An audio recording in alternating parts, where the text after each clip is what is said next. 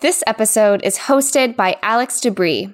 Alex is the author of the DynamoDB book, The Comprehensive Guide to Data Modeling with DynamoDB, as well as the DynamoDB Guide, a free guided introduction to DynamoDB. He runs a consulting company where he assists clients with DynamoDB data modeling, serverless architectures, and general AWS usage. You can find more of his work at alexdebris.com.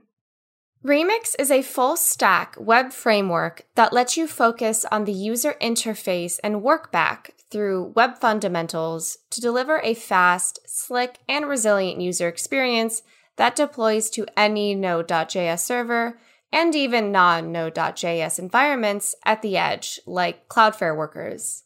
In this episode, we interviewed Ryan Florence, co-founder at Remix Software.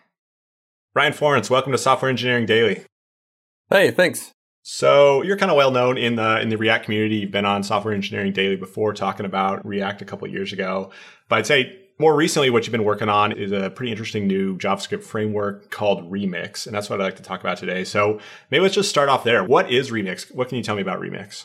Oh, geez. I've been spending 2 years trying to figure out how to succinctly answer what is Remix. I think a term that we've come up with that I like the most is center stack. Remix is a center stack web framework for any stack developers. I've been doing software development or web development specifically for a long time. And it always seems to be the center of the stack where the front end meets the back end that have really struggled. And Remix is an attempt to solve that really well so that, you feels like writing a back end app and a front end app. It's all the same thing. Yeah, absolutely. I love that. I heard Kent say that yesterday, the center stack, and I hadn't heard that one before. So what is the big problem that we see, in these two separate worlds? What is the center stack solving here? Another way we describe Remix is a browser emulator. So, like I said, I've been doing this for a long time. Kind of the golden age for me of web development is when I figured out the LAMP stack. So it was PHP and Apache, MySQL.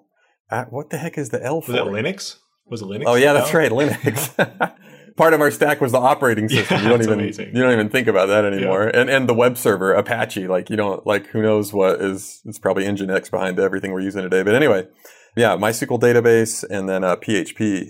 Just kind of imagine just a login form, right? Just plain old login form. You've got the email address, you got a password field on a little form.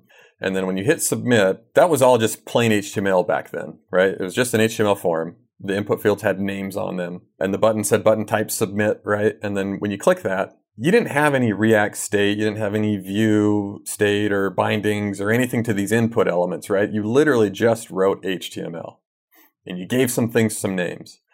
And then when you hit that submit button, what happened next? You didn't go and grab all this state from a bunch of JavaScript and then make a fetch post with the content type of application JSON and await that thing and have an error state and have a loading state. None of that stuff existed.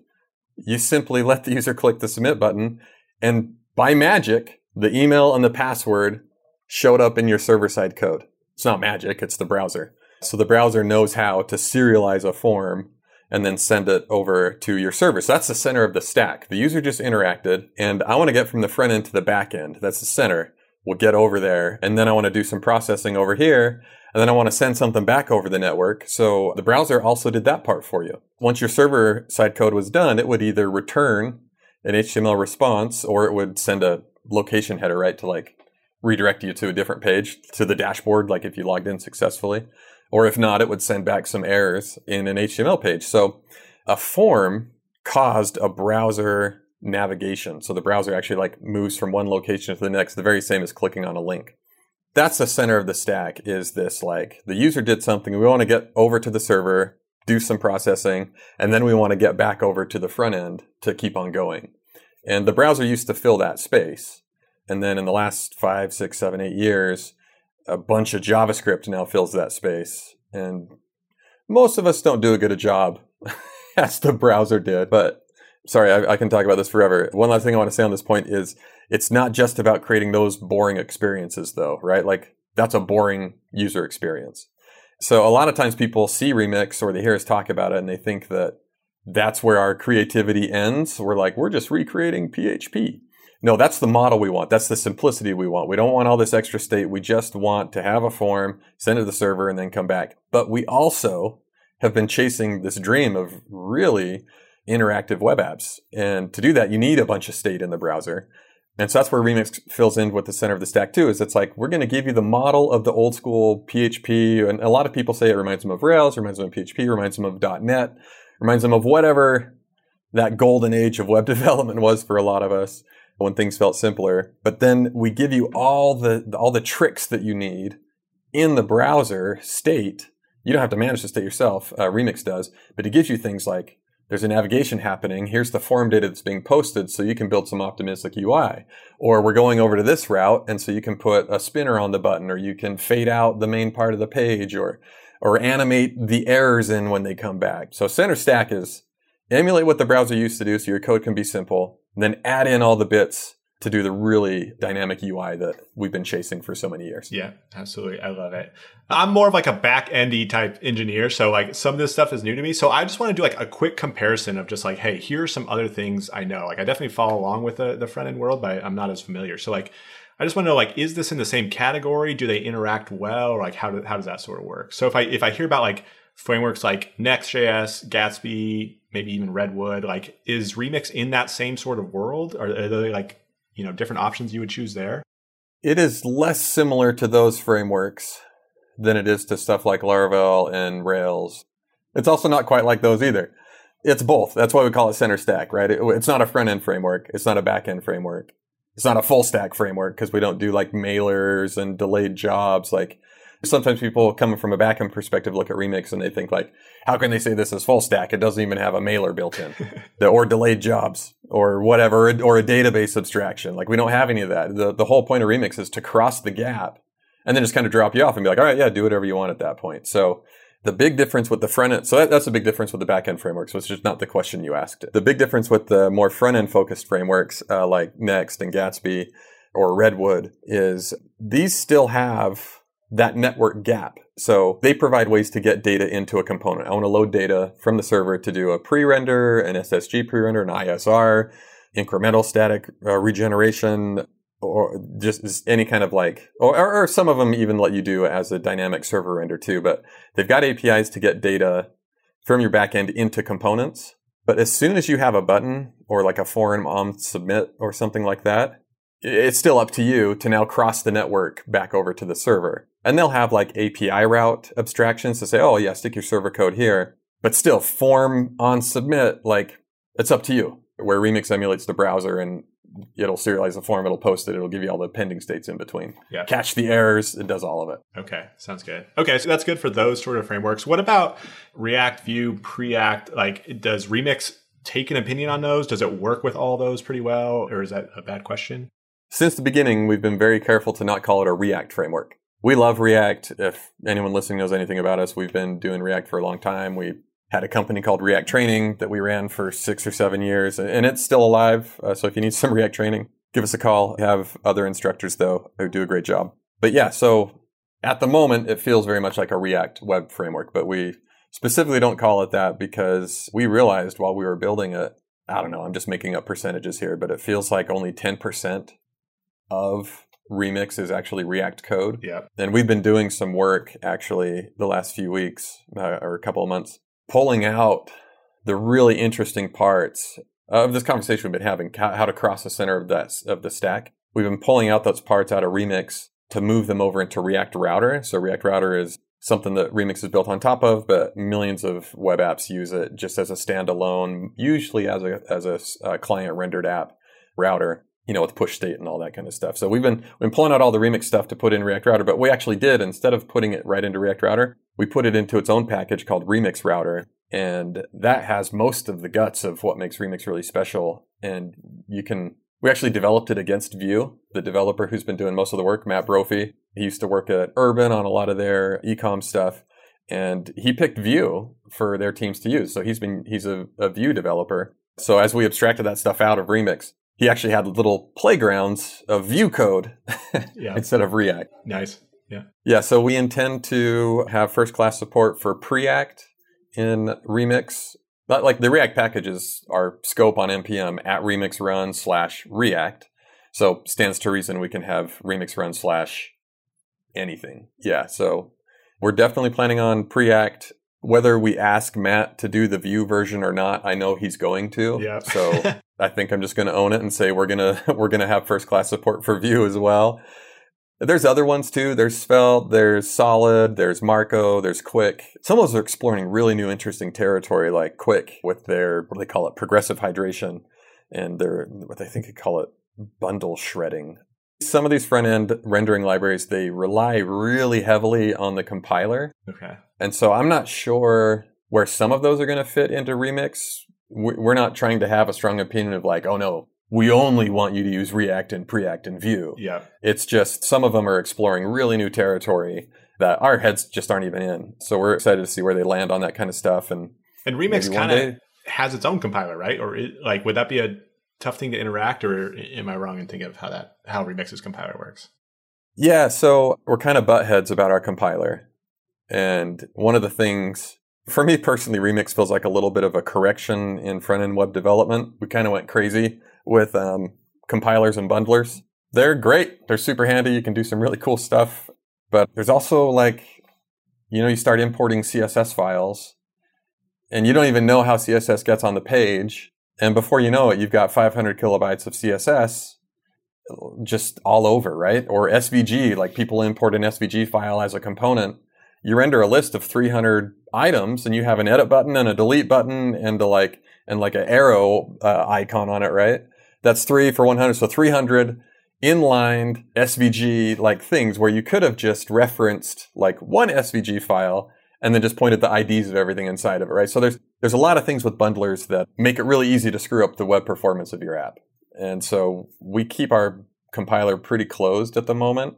It's not a long-term opinion. It's just performance is one of the most important things for us. So we're going to keep that closed for a while. But we have actually started work on making the compiler pluggable. So Remix, the backend is pluggable. You can host it anywhere through our adapters.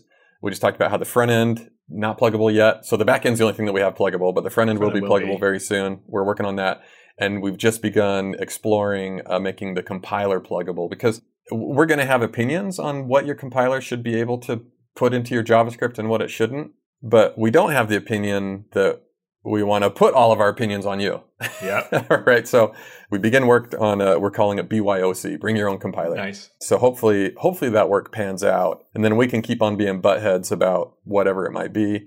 But then people can bring in our compiler plugins for other things. But that's super early work. We'll see. I don't know. It might not pan out. It might not be possible. I've also personally been exploring no compiler whatsoever. And just, you've got a server, let the server do all that stuff. What a compiler would do. Yeah.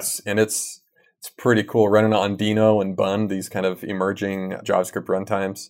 Yeah, I'm actually a little more excited about that. But anyway, it's all us screwing around and experimenting at the moment. I love it. So you all have sort of a different opinion on how apps should be built and things like that, and a different approach to it. Are there any specific conceptual hurdles you're seeing over and over with people, especially if they maybe came up in, the last 5-7 years or so and learned it one way? Are there specific conceptual hurdles that you see coming up over and over again? Oh, yeah. Newer developers have no clue what a form does by default. Yeah.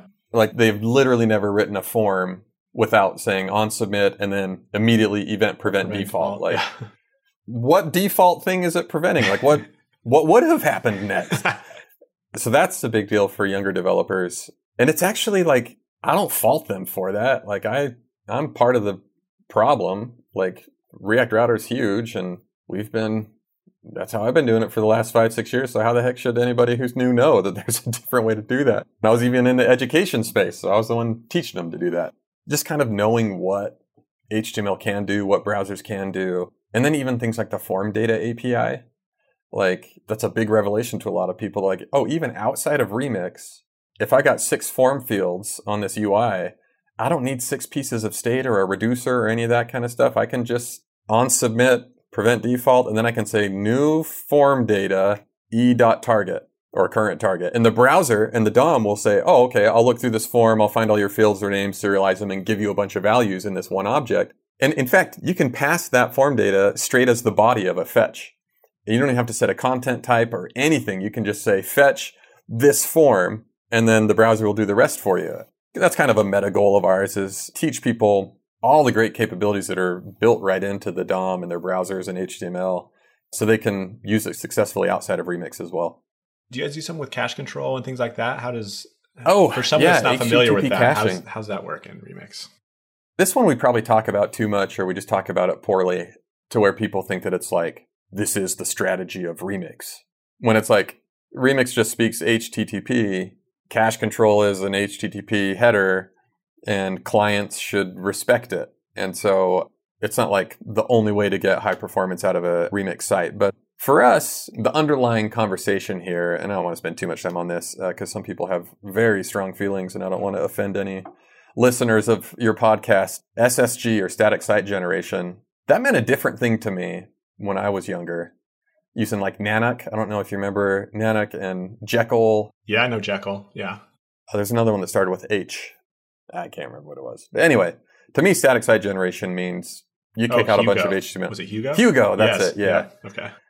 SSG to me is you kick out a bunch of static HTML files, stick them on a CDN, and like call it a day. But for a lot of developers, as I've been talking to them and accidentally arguing with them on Twitter, SSG for a lot of people just means there's some amount of static generation, maybe just the shell, but then the middle gets filled in with client-side fetches and things like that. So like I've learned there's some dissonance when I'm trying to talk to people about SSG, and when they're talking about it, there's a different conversation that happens. And I'm like, okay, I'm done talking to people about this. But so taking the definition that I used when I was a kid with the Ruby generation SSG frameworks, you just have a pretty much, or at least 95% fully formed HTML document. And you can get that without a build process. You get a request from the server or from a browser to your server.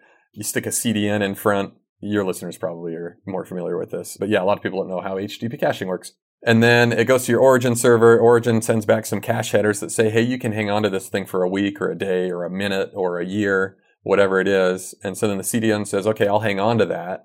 And then it sends it back to the browser. And then the browser actually has a cache just like that respects the very same specification, the cache header. So the browser can also say, oh, I'll hang on to this also for a week. And now when the user asks for something, the browser might just give it right back to them. Or if the browser doesn't have it, it'll go to the CDN, and then the CDN might give it right back to them. The CDN is where you upload your SSG stuff. And then if the CDN doesn't have it, then it goes to the origin server and comes back. Our new doc site for React Router, we haven't shipped it yet. But even in beta, where it doesn't get a lot of traffic, we've got some cache control on it. And we get 85% cache hits right now.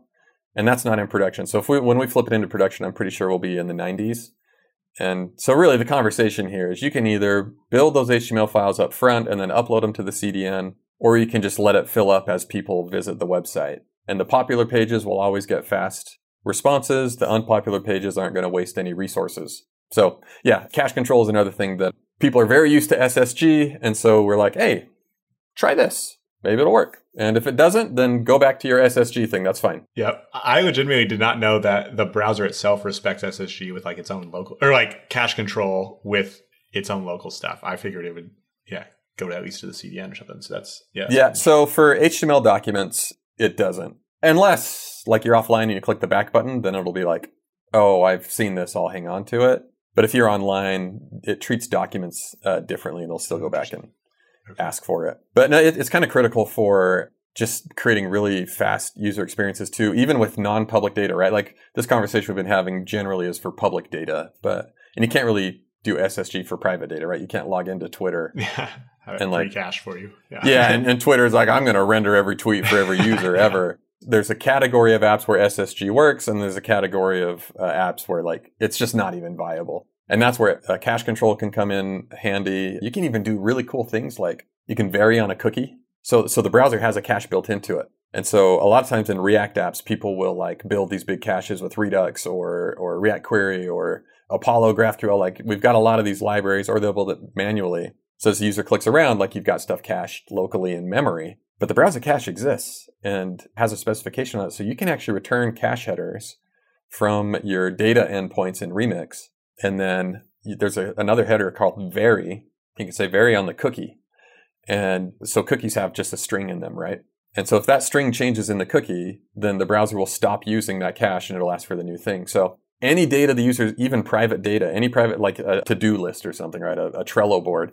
You can give really long cache headers on those. So as the user navigates around, you don't have to go back and ask for it. And then anytime they make a mutation, and this is a big deal in Remix, our mutation, we actually have a mutation story. Anytime you make a mutation, you can say, hey, just change a cookie to like the current timestamp. And now you've expired the browser cache from your server. And now the browser's like, oh, I'm going back to this page. Oh, that's expired because the cookie's different. I'm going to go ask for the new data. So yeah, there's a lot of cool things that the browser can do that HTML has, that the DOM has, that HTTP has. All these things are standards. They're specifications. They're not like, we're not making up our own acronyms here, right? It seems like every framework, anytime they make an announcement, they have a new acronym. And we have a no new acronyms rule, Remix. Except for BYOC, the bring your own compiler. Well, that's our internal ticket name. Yeah, all right. We'll allow it. Yeah, man. HTTP, it's pretty cool. It's a good one. Yep. Are there any sort of types of sites or types of applications that you would say, hey, Remix is the wrong fit for this, or does it fit pretty broadly across all things, content sites and as well as dynamic apps and things like that? We get that question a lot. I worked at a company called Instructure, and they build a thing called Canvas LMS. Have you ever heard of it, or are you familiar with it? Is that like in college, like the Blackboard thing? Okay. Yeah. Yeah, it's not Blackboard. It's Blackboard, but a little better. Okay. Yes. Yeah. Or hopefully a lot better. I haven't been there for like a decade now. Okay. That was a Rails app. And if you did rake routes, so if you aren't familiar with Rails, that will list out in the CLI every single one of the URLs that your app responds to. Because the way you configured your routes, it wasn't always clear how many there were. You could just like say resource user, and that would actually create like 6 routes. Sure, yeah. And so you'd say rake routes, and it would kick out how many there were. In our app, when I worked there, it was like 2,500 routes. Wow. Holy smokes. It was enormous. Yeah.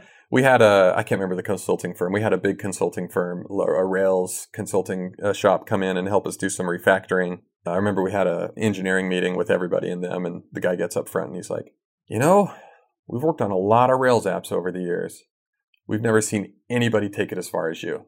So it's impressive. My point is, It was a very, very big Rails app.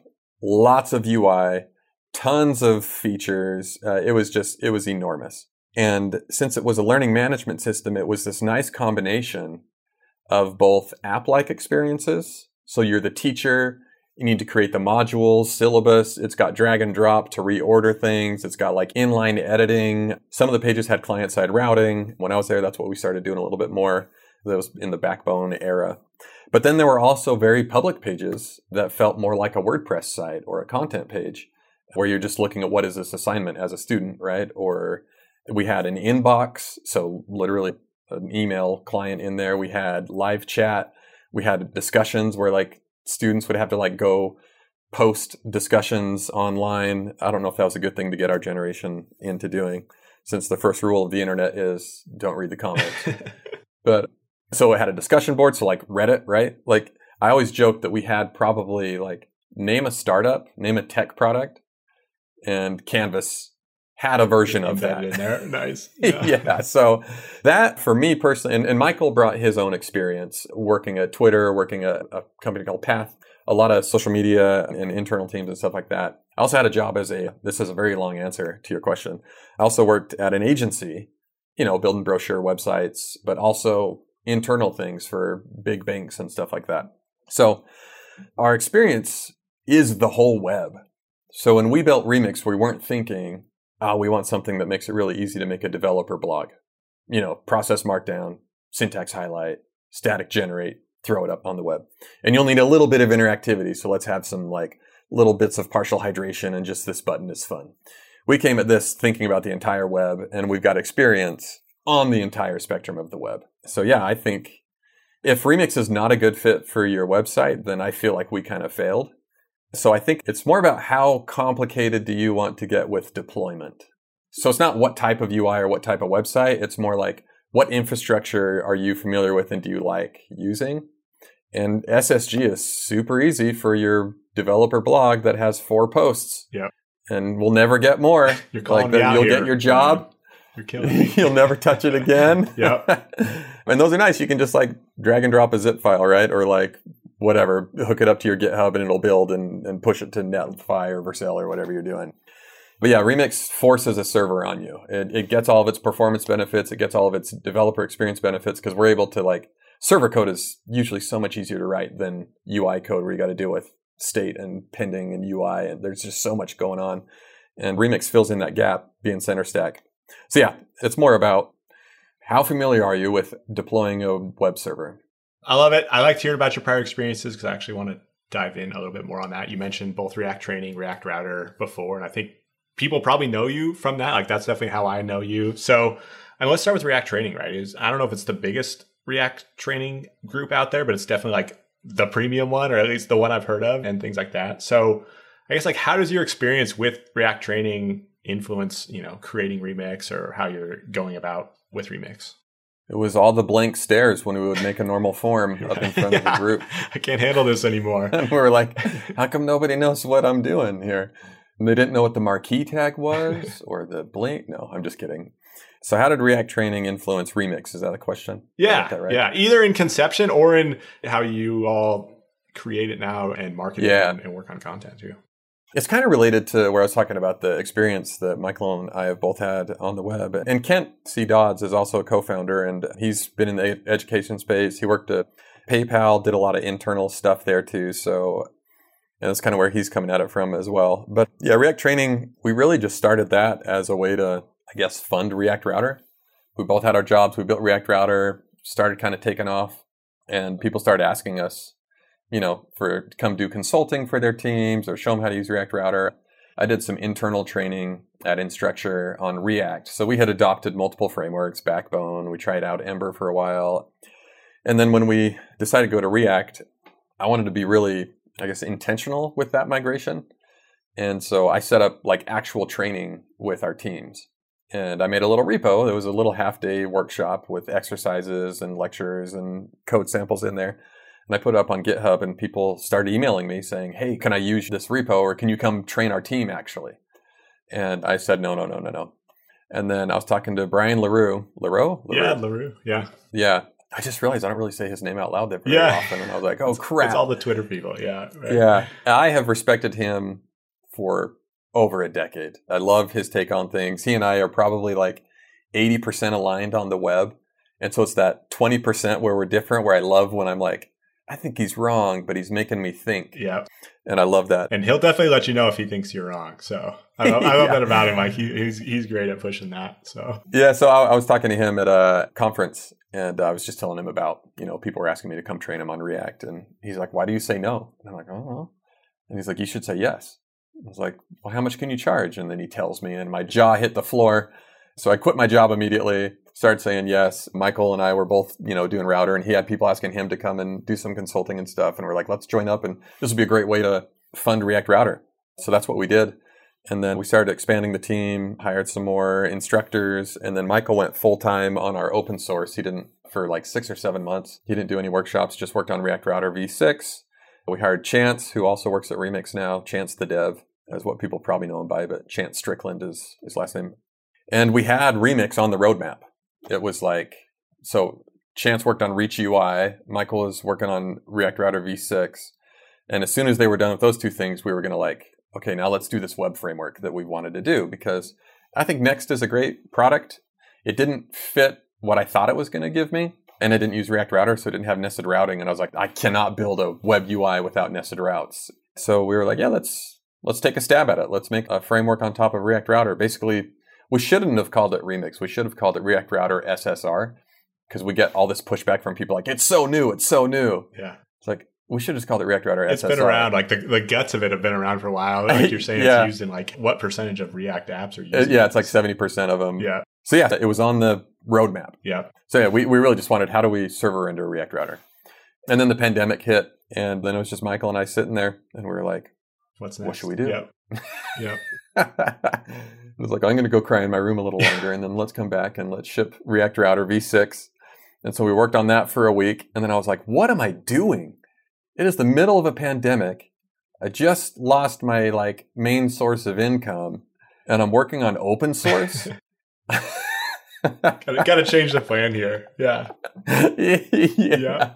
So then you start Remix, and I think it's so interesting. Like, it starts as a paid product, and I knew some people that paid for it and loved the thing. Yeah. And then you raised funding, last year. Tell me about like that thought process of like, hey, let's do a paid framework and then maybe switching gears there. Yeah. Well, we needed a new source of income.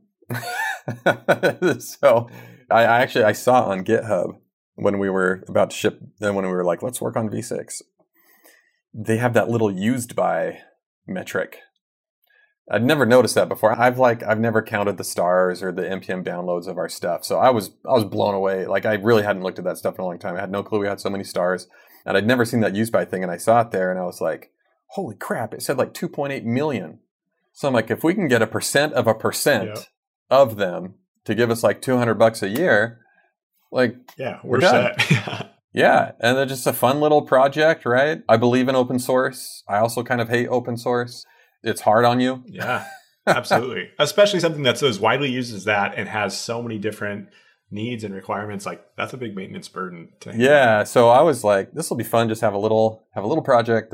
There's a project in Rails in the Ruby community. It's a delayed jobs thing that you can pay for advanced features. Mike Pelham is the guy, right? What is it called? Yes, Jobber. I know what you're talking about. Cool jobs. Jobly. Oh man, Sidekick. Sidekick. That's what it is. Michael and I were, Michael showed me Sidekick, and we were like, let's just do that. React Router's the free thing. Remix is the premium thing. And we started doing it. And when we figured out the mutation story, when we did the forms and the action, so like I was talking in the beginning of this podcast, where we kind of emulate the browser, and then we give you all the pending states, all the form data that's being posted, all this stuff that gives you literally everything you need to build the fanciest single page application experience with the super simple PHP, Rails, ASP.NET like code. When we figured that out, it's got revalidation built in. You're not like calling back up to the top of the app to like update the sidebar. Like, it just felt so good. I honestly couldn't believe that like the two of us came up with this framework together. And we'd been getting sales, like we were ramen profitable, as they say, at that point after just a few months. We were paying our mortgages with the Remix revenue. Like, it would have worked. But when we saw just how good it was, and we had all these VCs emailing us, Michael was like, let's just talk to him. I was like, all right, yeah. And after talking to him, we were just thinking about just how much we loved Remix, and it felt weird. I don't know if the word is irresponsible. It felt weird to just keep it to this like weird little group of 3,000 people using this, right? Yeah. And we felt like it solved some of the like major problems of front-end web development right now. And so we were like, let's do this. Let's open source it, and we'll figure out revenue later. Yeah. But this thing needs to be open source, and let's get some money. Let's hire a team. Yeah. That was the plan though too. Like, we were going to sell licenses, then we're going to figure out another way to make money. And then we were going to like kind of like this like trail, right? Like, first you sell the thing, then you figure out the next thing to sell, and then you'll open source the thing behind it. Yeah, I love it. So that was always our plan. Like, Remix was always going to be open source. It was just a matter of timing. And so we took the money as just a way to like just accelerate that. Yeah.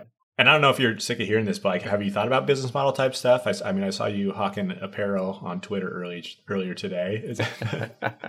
Do you have thoughts on that, or are you far enough off that's like, hey, let's get some adoption, let's build a community, and yeah, I mean, we have enough runway to not have to think too much about that. But we ran a profitable company for 6 or 7 years, so revenue and profit is just in my blood, and it's kind of annoying for me to like be working on a project that doesn't have that coming in some form or another. Like I said, I don't pay attention to GitHub stars. I pay attention to my Stripe payments. Yeah. That's what I'm interested in.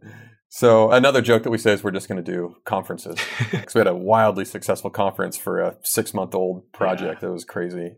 But now I'm deflecting. So anyway. How big is the... No, we have several ideas. Okay. We have like 3 or 4 ideas on what we want to do.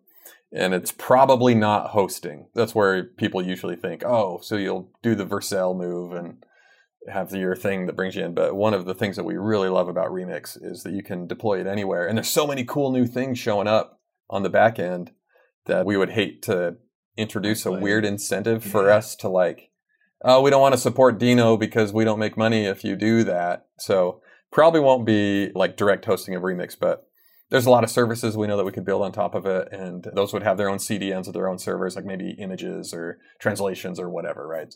There's a lot of ways we can go. Yeah, cool. How big is the team now?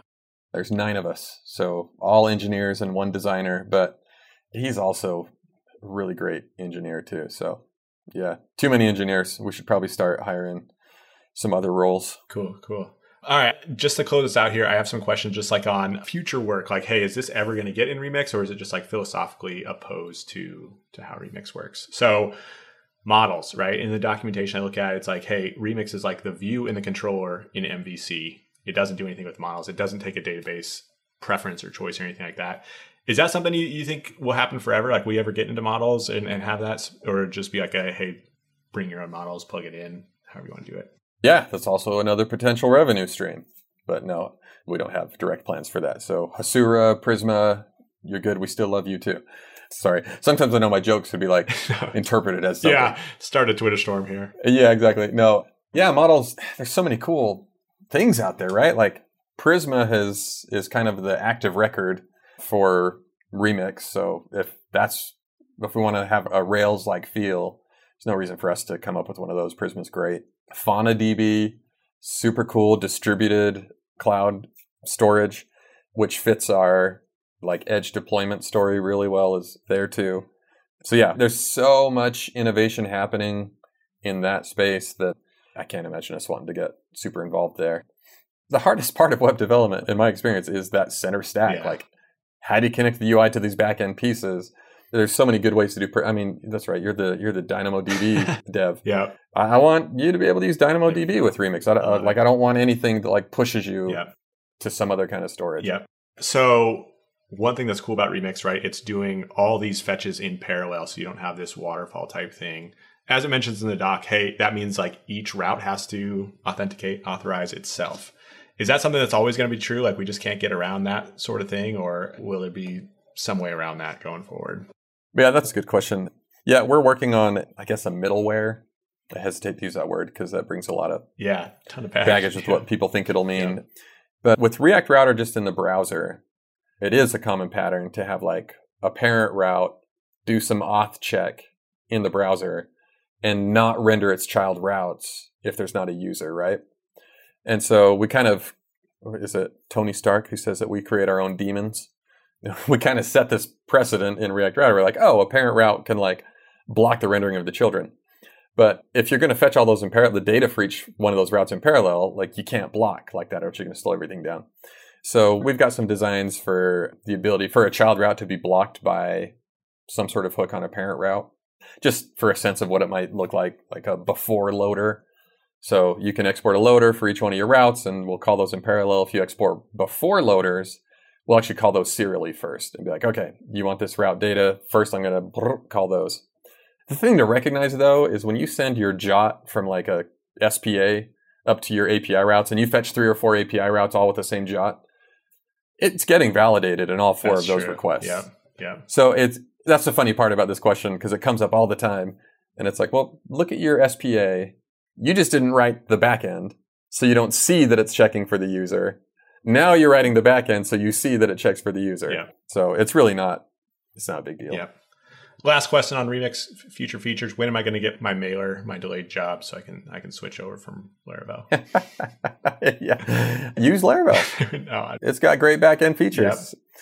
Doesn't AWS have a mailer? Yeah, I'm just joking about that from earlier about where's my mailer. Yeah. But yeah. That's yeah.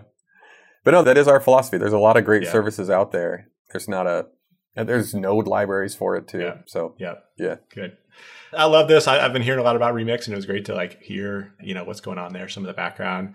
Anything else I should know? Anything you want to hit your plug or let people know how to find you? Anything like that? I want to just talk about streaming real quick. Yeah, let's do it. If that's all right. This is a big feature that will be shipping really soon. So we've kind of been just telling people like, you just got to make your backend fast to make your app fast. And people are like, my backend's not fast. And we're like, yeah, we know. Go make it fast. Yeah. Quote unquote, just install Redis. Yeah. Or Elasticsearch or Elasticache. Is that what it's called? Elasticache, hosted Redis, yeah. But that's the thing, like a backend engineer who's like got a lot of experience back there, they know, that's how you make a backend fast. It's like sometimes joke that Remix is actually a lot easier for backend devs at the moment than front-end devs, because most of the strategies that we recommend are backend strategies. You want to make a combo box fast, as it's like searching and hitting the server? put a full text index search on your Postgres table, right? Don't do some sort of weird trick with JavaScript, like the database will make that fast. So streaming is really cool because you don't always have control of your backend and you can't always spend the time to make it fast. So streaming to me is a front end trick. It's a rendering trick to kind of like hide, just like optimistic UI. Optimistic UI is this idea that like I clicked a button to delete something. I can hide that right away, even though I haven't talked to the network.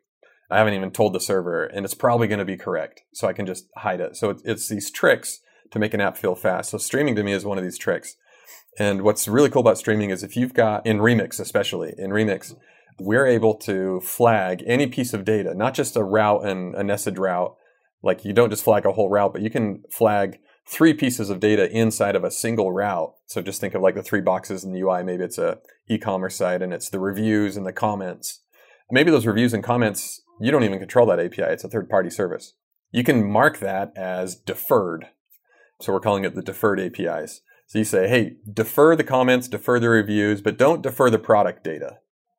And so Remix is going to wait for the product data before it renders, because we call that critical data. That determines your status code. Is it a 200? Is it a 404? You don't want to send a request if you don't even know you got the real thing, right? But let's defer the things that are going to slow this thing down, like the comments and the reviews. And Remix uses React 18 streaming, even without server components yet, if you're familiar with what they're working on over there. They've got a handful of APIs that all work together, and server components is the one that's not shipped yet. So we don't use that one. We don't ship unstable APIs.